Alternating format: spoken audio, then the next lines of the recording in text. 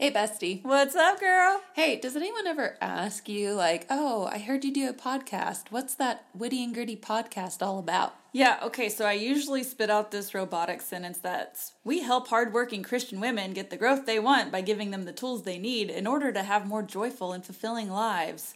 So that's usually what I say, but I'm also monotone. Y'all know this. And so it's just like, wah, wah, wah. So Farron, what does that mean? Yes, well, my response is not as fancy, even though I've heard you say that. Lots of times I should know by now. But essentially, I explain that we help people grow in their Christian lives, and through their growth, then they can better fulfill God's calling on their life. Right, so we're book study experts, and we know how to analyze, pull apart, and take that through the Christian lens, and that's kind of what we do here. And so then sometimes people are like, yeah, your self-help books, and they might be mainstream, but we are always sure to bring it back to God and the biblical view. Right, so whether you see a secular book or something that a Christian author's written, just know that when you come here, you're going to get it through a biblical lens. And not just ours. I like that we incorporate interviews by people living out the principles. Yeah, that's for sure. So that's your little bonus if you stick around through the series, which we hope you will. Yay! Here we go! This is episode 169 of the Witty and Gritty podcast. We are in our mini-series all about how to win friends and influence people in the digital age. And today I get to interview my club soccer coach from back in the day, Lonnie Pollard. Hello, thanks for joining us today. So just tell us a little bit about you, your family, that kind of stuff. What you do, any of that. I'm 54 years old, and I got a wife, Debbie. We've been married for 25 years. Mm-hmm. October 6, 96. I kind of did the math in my head. So, and I have two kids. Jacob, he's 23. He's a welder. And my daughter, who is 20, she is a junior at Tech. I'm your average, pretty much average guy. I like to golf, fish, hunt. And do home projects for the wife. And do home projects. Yeah, I've been busy on those this summer. I love it. I've been in project management and account management and territory management for two large corporations in the past. But for the past 12 years, I actually was teaching and coaching several different districts, just building programs and coaching soccer and helping kids. Now I've taken another step. I'm going into the home building industry. The cool part about our mini series is we're talking about how everyone has some sort of influence over somebody. So whether you're a parent and your kids, or you're the boss and you have coworkers or subordinates, however that works. So it sounds like you've been in multiple roles doing multiple things, and you're having to get everybody on the same page or everybody on board. And that's not always easy, especially if it's like 30 high school girls who all like the same guy or whatever's going on. So And Farron and I both have coaching experience. She has coached and taught younger, and I've coached and taught older. So it's cool that you've done both, because you coached me when I was how old? All the way up through high school. High school, yeah. You're six years old? Yeah, all the way. Yeah. So you've seen it all. Yeah. And just watching players grow, it's cool because you've gotten the opportunity to see little kids become adults who also have their own kids and starting their own lives. So you full circle, which is really neat. So we've heard that about your coaching experience, and you have the specific skill set of flipping programs, whether that's with home stuff or corporate stuff or soccer stuff.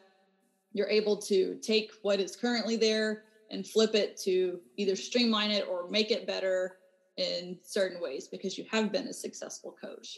I'm a success story, so I can attest to it. So it's good to see that.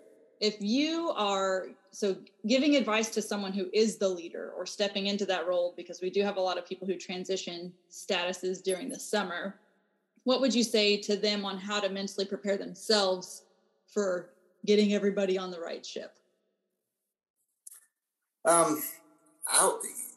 Number one, you have to have, I believe you have to have strong convictions and in doing what is right, not just for the program, but for the child, no matter how hard the decisions you make. And you have to stick by those convictions through all the adversity, which, as a coach, you've coached. There's a lot of adversity that comes with it. You have to be you have to have the personality that you're going to be alone a lot of times.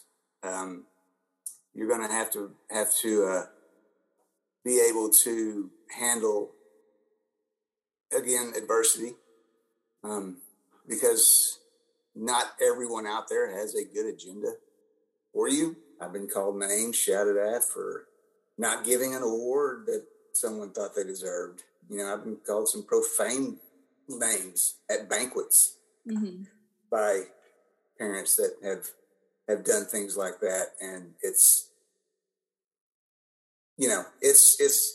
a tough, but you have to stick by your convictions and be strong in them and be able to understand that you're not there to make friends. Although I've made some great friends over the years,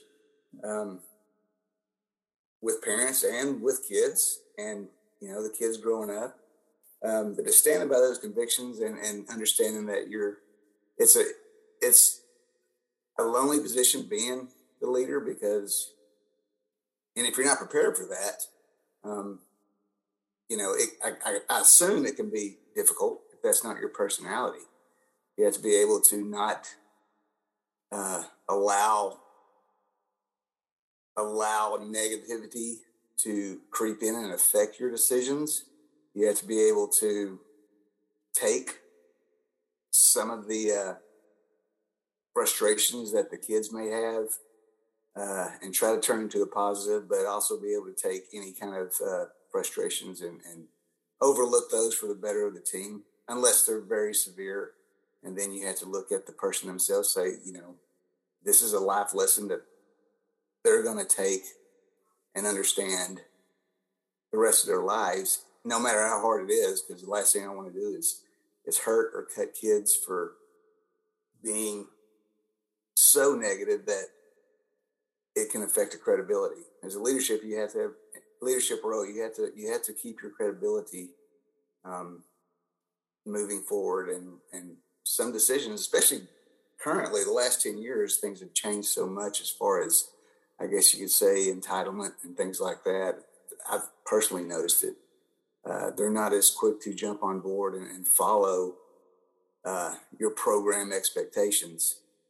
And when they don't, and you do make a hard decision, like you sit a player for 2 games or even cut a player, it can be very, very, very negative coming off both from the parents and the children. So, and you have to stick to those convictions no matter, what kind of support you have from your administration. It's just something that, as far as leaders go, you have to be able to stick to your convictions, make good decisions. What is right? That's the main thing. What you feel is right by the book, by God's commandments, all that coming in. What's going to make that person better as they move forward in life? Period. That's the bottom line. And sometimes it can affect the team.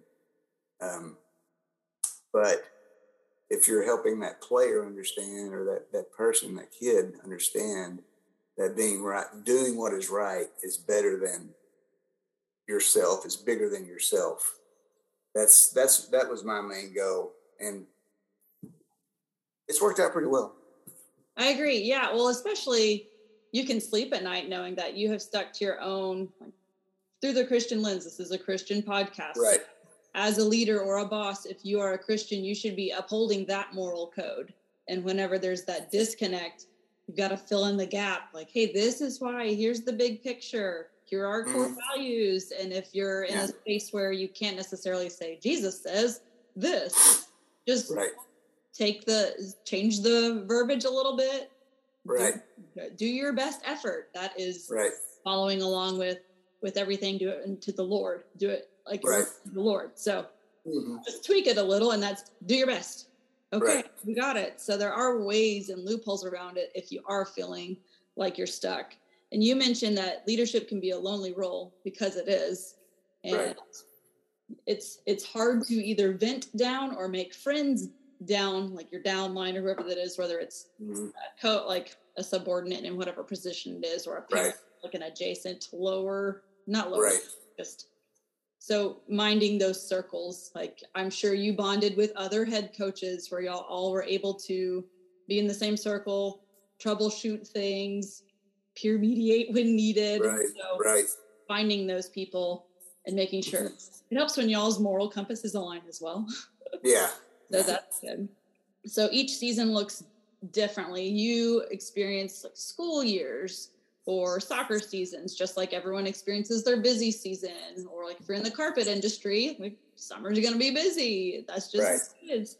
So how do you get your team to buy into what you're trying to do during those specific seasons? Like if you know it's crunch time, or we're ending the fiscal year, or we're going to start the new quarter, what would you try to do to get your team to get on board or buy in? So if you're teaching or coaching, that could look like, hey, we're about to start district. That's different than preseason, or we're about to go into playoffs, which is different than regular district. So what kind of things are you trying to say or do or teach in those transition moments where it gets a little more intense? Well, evaluation of what was in the beginning to where we are now and what we've worked on all year. Hopefully we try to cover those things throughout the year. But if there's specifics, obviously you want to say you're working on a 4-man diamond defense or whatever it is. You really want to focus in on those specifics and know your competition. You've always got to know your competition. When you're in sales, you go do competitive shops at your customers' places, or talk about see what your competitors are doing. Game, you watch film. I didn't always rely on film, because I always relied on, you can watch film all day long as far as I'm concerned, especially with soccer. It's not like football or basketball. You can pick out the key things and the key players and kind of see their habits on the field. So we would watch a little bit of film. We wouldn't sit and watch a whole game, because we just don't. I think being on the field, working with each other, is better. But getting back to your point, is you focus on those specific things, you write them down. This is what we're working on, and you key in on those drills and practice sessions and training sessions on those specific things. And obviously depending on the talent you have, can throw a big loop into that. So that's what I look at, is evaluating, obviously during the preseason. Obviously during district, you pick up on key things. You tell them what's going on, what you're doing right. This is what we're doing wrong. We need to be stronger here. You may have to move some players around who have better strengths. Like we need to go left on this guy. I'm going to put in a left foot, or whatever it may be. You got to sit and think and key in on those specifics, and you just go from there. Work on those specific things and tell the kids, this is what I need you to do. I need you to do this. If we're going to have a chance to score on this team or beat this guy or stop this guy, this is what you need to do. Now, buying in, either sometimes they do or they don't. But, if one or two players or whoever doesn't buy in, obviously you make that decision. Say, well, I'm going to switch him out, because switch her out, they're not getting it done, or not willing to get it done, or they're not listening. They're not coachable. So a lot of that so much comes into play on that to get kids to buy in. I guess you could call it. Some buy in quick, some buy in not so quick. You're looking at the whole person too. You're not just looking at wins and losses. You're looking at, can I teach them the skill set of compete? Because they're going to need that in 10 years when they're a sales rep and their sales manager needs them to be coachable and compete. Right. have a strategy. I like how you talked about earlier, you mentioned writing down what you needed them to do and being specific and being direct. Like, I need you to exactly what I need you to do. And some people, I think, as leaders can just, they should know, they should already know, but they might not know. So let's talk about how you do that goal setting process. So you mentioned you have a plan. You don't just, hey, let's go try to sell some stuff or go try to market over here or go try to win this game. It's, we're being specific. We're not just going to take a guess. This isn't winging it. This is life. So we can't just really wing everything.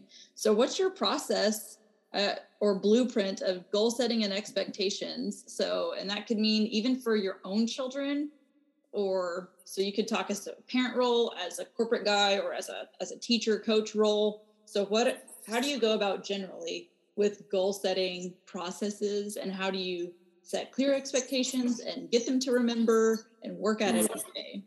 Right. Well, goal setting, I typically have my kids, I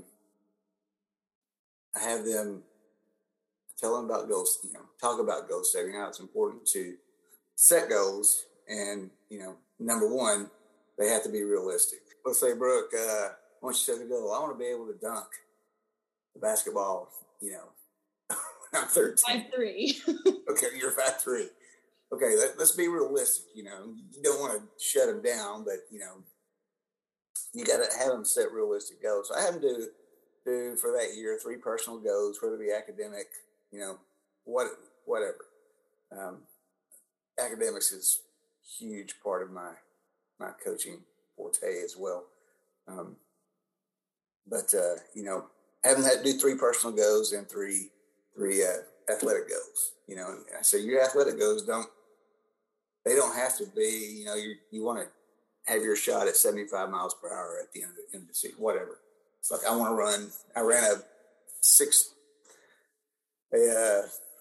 a 5.6 40 at the beginning of the year. I want to run a 5.3. That's a realistic goal. How are you going to get there? You got to study how sprinters, you want to get faster, go study how sprinters work out. You have to have them, think about your goals. Let's set them go. Let's write them down. Okay. You wrote your goals down. You're going to put them on your mirror every day or somewhere you can see them every day when you wake up, and you're going to remember those goals. You're going to look at them because, you write goals down and put them in a drawer. You're not looking at them. You're not seeing them. So write those goals down, put them where you can see them every day. Then you break it down into, well, how am I going to reach this goal? Well, obviously, if you don't know what you're doing, what do? You go talk to people that know what they're doing. Or in that specific goal set, you have to talk to people who have that experience. Okay, just like a sprinter. If I want to get faster, I need to talk to a sprinter. Go talk to the track coach. What kind of workouts do I need to be doing to get faster? Things like that. Because I'm not really a speed coach. I'm more of a team coach. I'm not particularly. I know a few skills, but not your specialty. It's not skills coach is not my specialty. It's team strategy. But to reach those personal goals, you have to write them down. Okay, once they've written them down, we have a meeting. And I'm like, well, how are all these your personal goals? We talk about those. Your athletic goals now coming towards the team. How are all these going to combine to help us be a better team? And then I have them write down 3 goals they want for the team. Other than self. And then we get all this together and we combine those and we look at all these goals. We kind of put them in the same categories, because a lot of kids have the same goal. We want to win district, want to make play, Okay. So we put those together. We write them down. And then as a team, we say, let's pick the 3 most realistic goals we can to improve, because that's what we're looking at is improving the program. It doesn't happen overnight, although, not overnight, but, some programs I went into, I was very successful in, within 1 year, getting those teams winning and making playoffs but it depends on the culture. And once you get that culture to understand it's not just going to happen when I step on the field. I'm just going to go out there and play. It's going to happen. That you have to have goals. You have to follow those goals. Have to follow that path towards that goal, and eventually it'll get there. Importance of writing goals, and I like that you brought the whole team into it too. It wasn't just like you as the leader saying, "We're doing this, this, this." Right. That does not help with buy-in. So you actually took their feedback and you listen to the feedback, which nobody likes it when a boss is like, fill out this survey and then does nothing with it. So if you're a leader, you're in a leadership role, you know that you're going to have people right under you that have got your back and that are going to go on mission for the same thing you're doing. So for soccer, that could look like captains, or for business world, that could look like your number one sales guy or the guy who's bringing in the most, or it might be the person who's like the glue of the team. If you can get those people to buy in and on board and be a leader, then that helps trickle down effect. So right. So once we've talked a little bit about leading leaders, but how do you train them? Is there anything specific or main points you want to really drive home with those people? Is it back to the whole goal, or is it just like reinforcing what you're saying, or how does that look?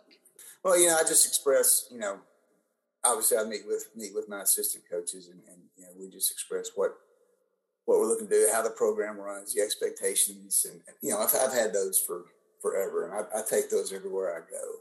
I don't have them here in front of me, but the expectations, and I give them a list. These are just my expectations for an assistant coach, or my expectations for a team captain. And you sit down, and you talk to them about it, and with assistant coaches, you expect them to be professional. So I tell them, look, there's going to be days where I have to go meet with my AD, or there's going to be days where I got behind on planning, and I need you to have a backup plan, or I'm going to need you to cover, just those expectations, and helping them understand that, even as a leader or a head coach, things happen, and either I'm not going to be there, or something comes up where it's supposed to be there. Here's my practice plan.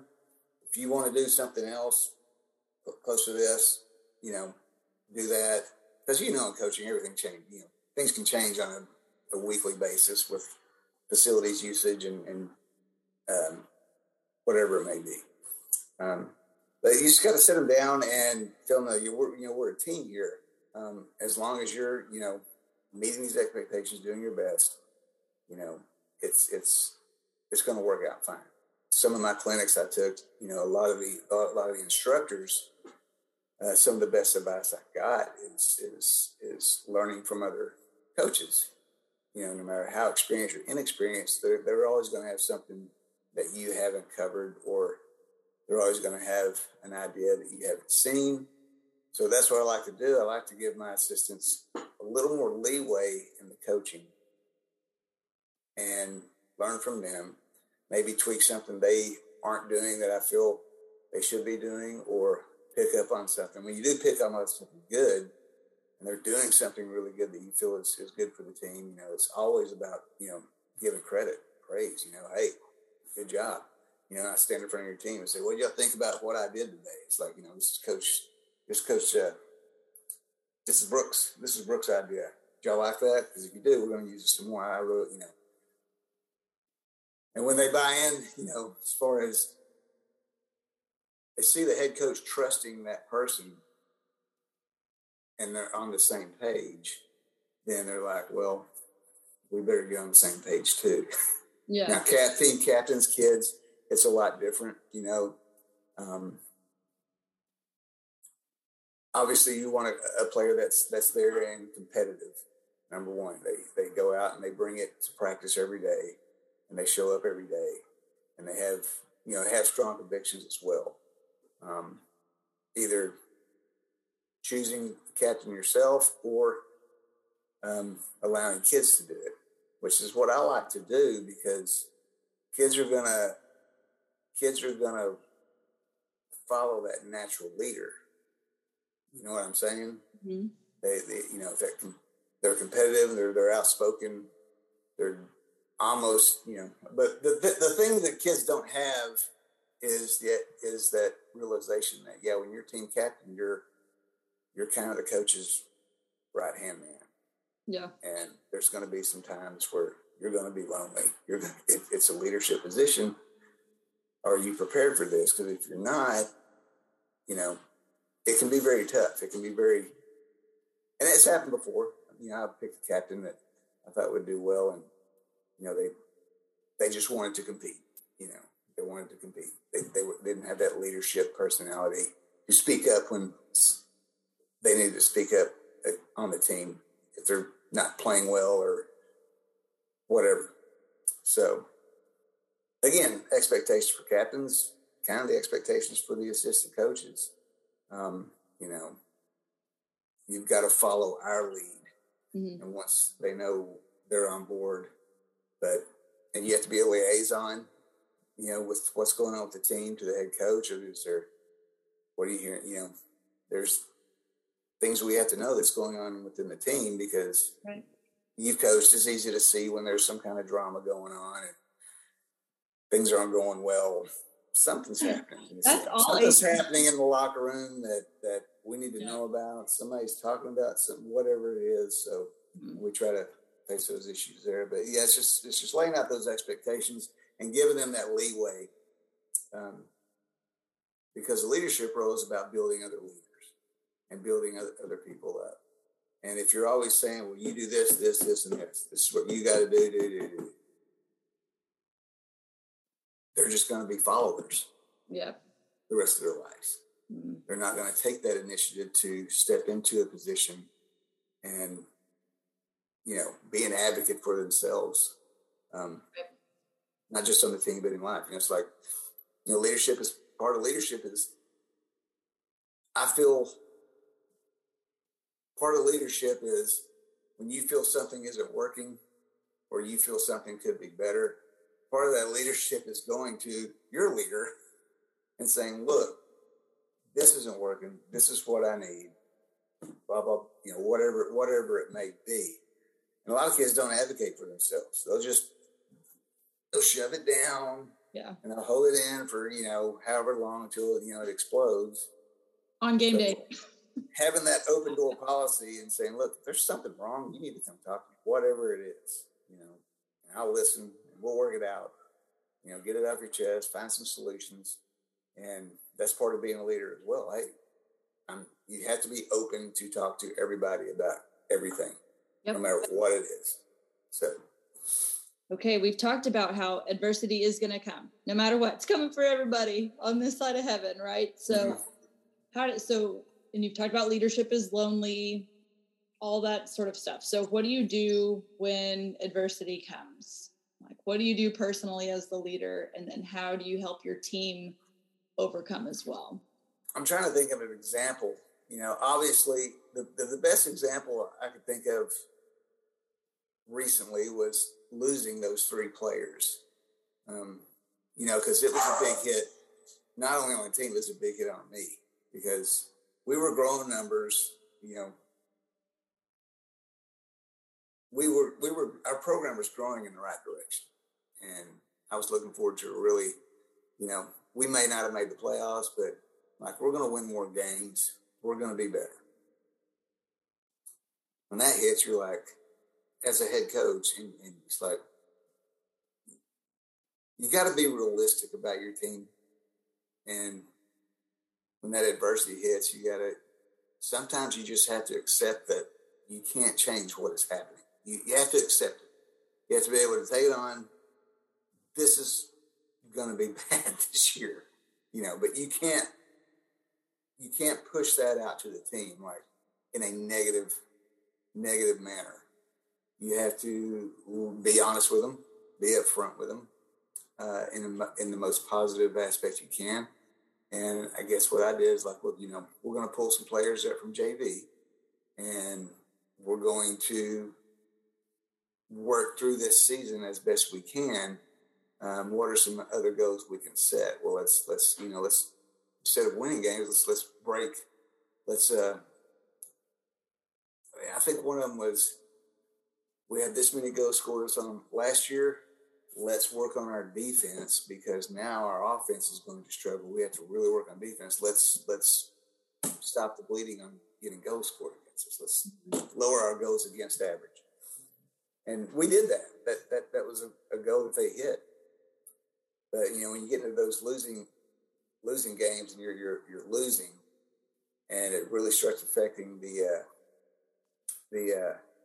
emotions, and the morale. You as a leader, you just have to step up and say, "Look, I love you girls. I love you kids. We're going to keep playing. Win or lose, we're going to keep playing." I cried with them. I mean, because it was just seeing them be so defeated. That was like the 6th or 7th game in district, and they were just defeated, crying. But letting them know that you're on that same page and you're feeling the same way, after that little breakdown after that game, things were back to normal. Then came back in and say, "Look, we're all feeling it, but we're together. Okay, so we're gonna just press on. We're going to fight, and we're going to keep competing, and not give up. And you're going to feel better about fighting all the way through instead of giving up and accepting loss." Yeah. Well, and everything you just quoted, like press on, fight, keep competing, never give up. Those are all verses in the Bible. So if you're just okay, guys, Philippians 3:14 is press on towards the goal, but you don't have to be like, it's in the Bible. But all of the advice you're giving, it works even if you're not a Jesus fan. Like you're still going to press on. We're still going to do hard things. And the point is we're not going to give up because this is what we are here to do. We're not going to just quit. We're not just going to give up. We're going to work through the hard stuff because later on we can reflect and see how far we've come. Yeah. And then, like you said, later on, I try to tell my kids, look, this may seem like the most important thing in your life right now, which it probably is, at that moment. Right. And it goes into the whole gamut of athletics, the awards and things like that. I mean, it's great at that time. I mean, you'd been over to my house when we were playing club, when we had our team dinners, and saw all the trophies that I had in my office. I just have hundreds. And, I got awards too. And I haven't looked at them in I don't know how long, because the best thing about coaching and playing is building those memories and going through that adversity with other people who are on your side and looking back and say, you know what? Was it really that big a deal? Right. You know how competitive I am. I love to win. Oh yeah. But it's taken me a long time to realize now at 54, it's like, man, I was pretty hard on some kids, but y'all turned out all right. Yeah. I don't think I was overly, y'all turned out really good. I don't think I was overly tough on y'all, but obviously as a head coach, you're going to say some things that you may have some regrets on later on, maybe too hard, just because I was so competitive. Not that I don't still love to win, but a lot of I guess your college and pro, whatever your job depends on winning, right. And things have changed so much that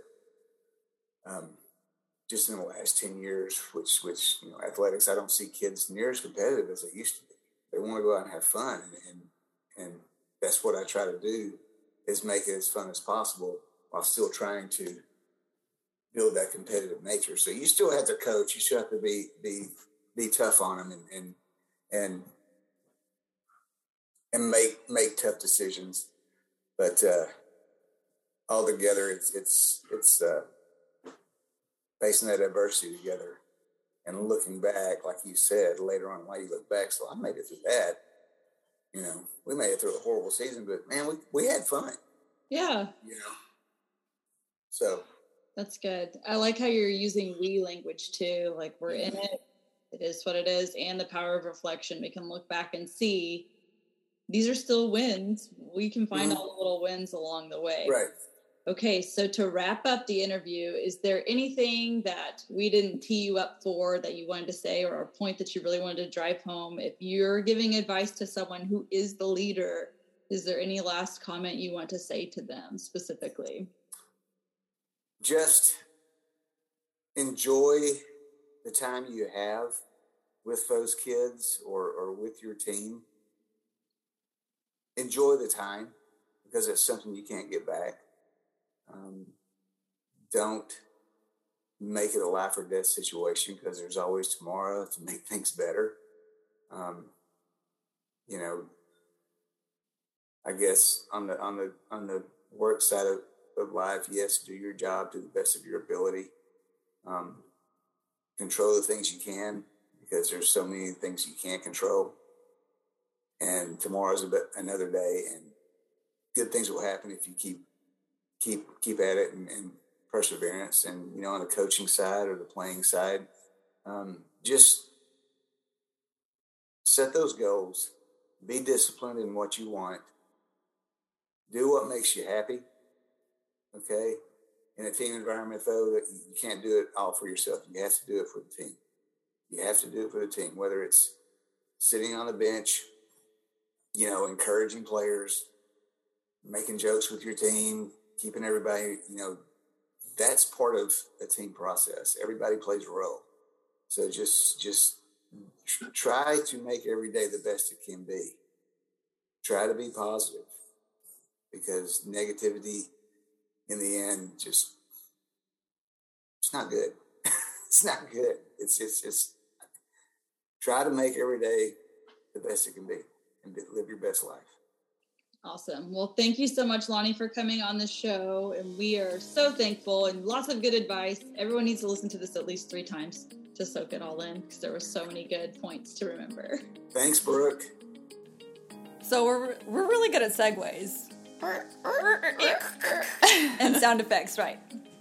Yes, so that's the end of our episode. But if you find yourself wanting more, and who could blame you, Brooke, tell them where they can find us Monday through Friday. We have a lovely website. It's wittyandgritty.blog. You can go there. It has every mini-series ever we've done. What about the socials, Farron? Yes, we are on Instagram and Facebook primarily, but we do also have a Pinterest account, so be sure to follow us on your favorite social platform. Yeah. Oh, also fun fact, we release episodes every Wednesday, so you can count on us. Be sure to subscribe, that way you don't have to go and find it every week. Yeah, it'll just automatically do the magic computery thingy. Thank you, technology. Go Thank you. technologies and Instagrams. Yes. All right, we'll catch you next week, guys. Bye. This episode is brought to you by the Witty and Gritty 5-Minute Mini Journal. It's centered around Ephesians 6:10-18, known as the Armor of God. Once you download this freebie, over the next 7 days, take a few minutes each day and dive into what the armor of God is and why it's important to Christians in their daily walk. You can find this at wittyandgritty.blog. We'll link it in the show notes.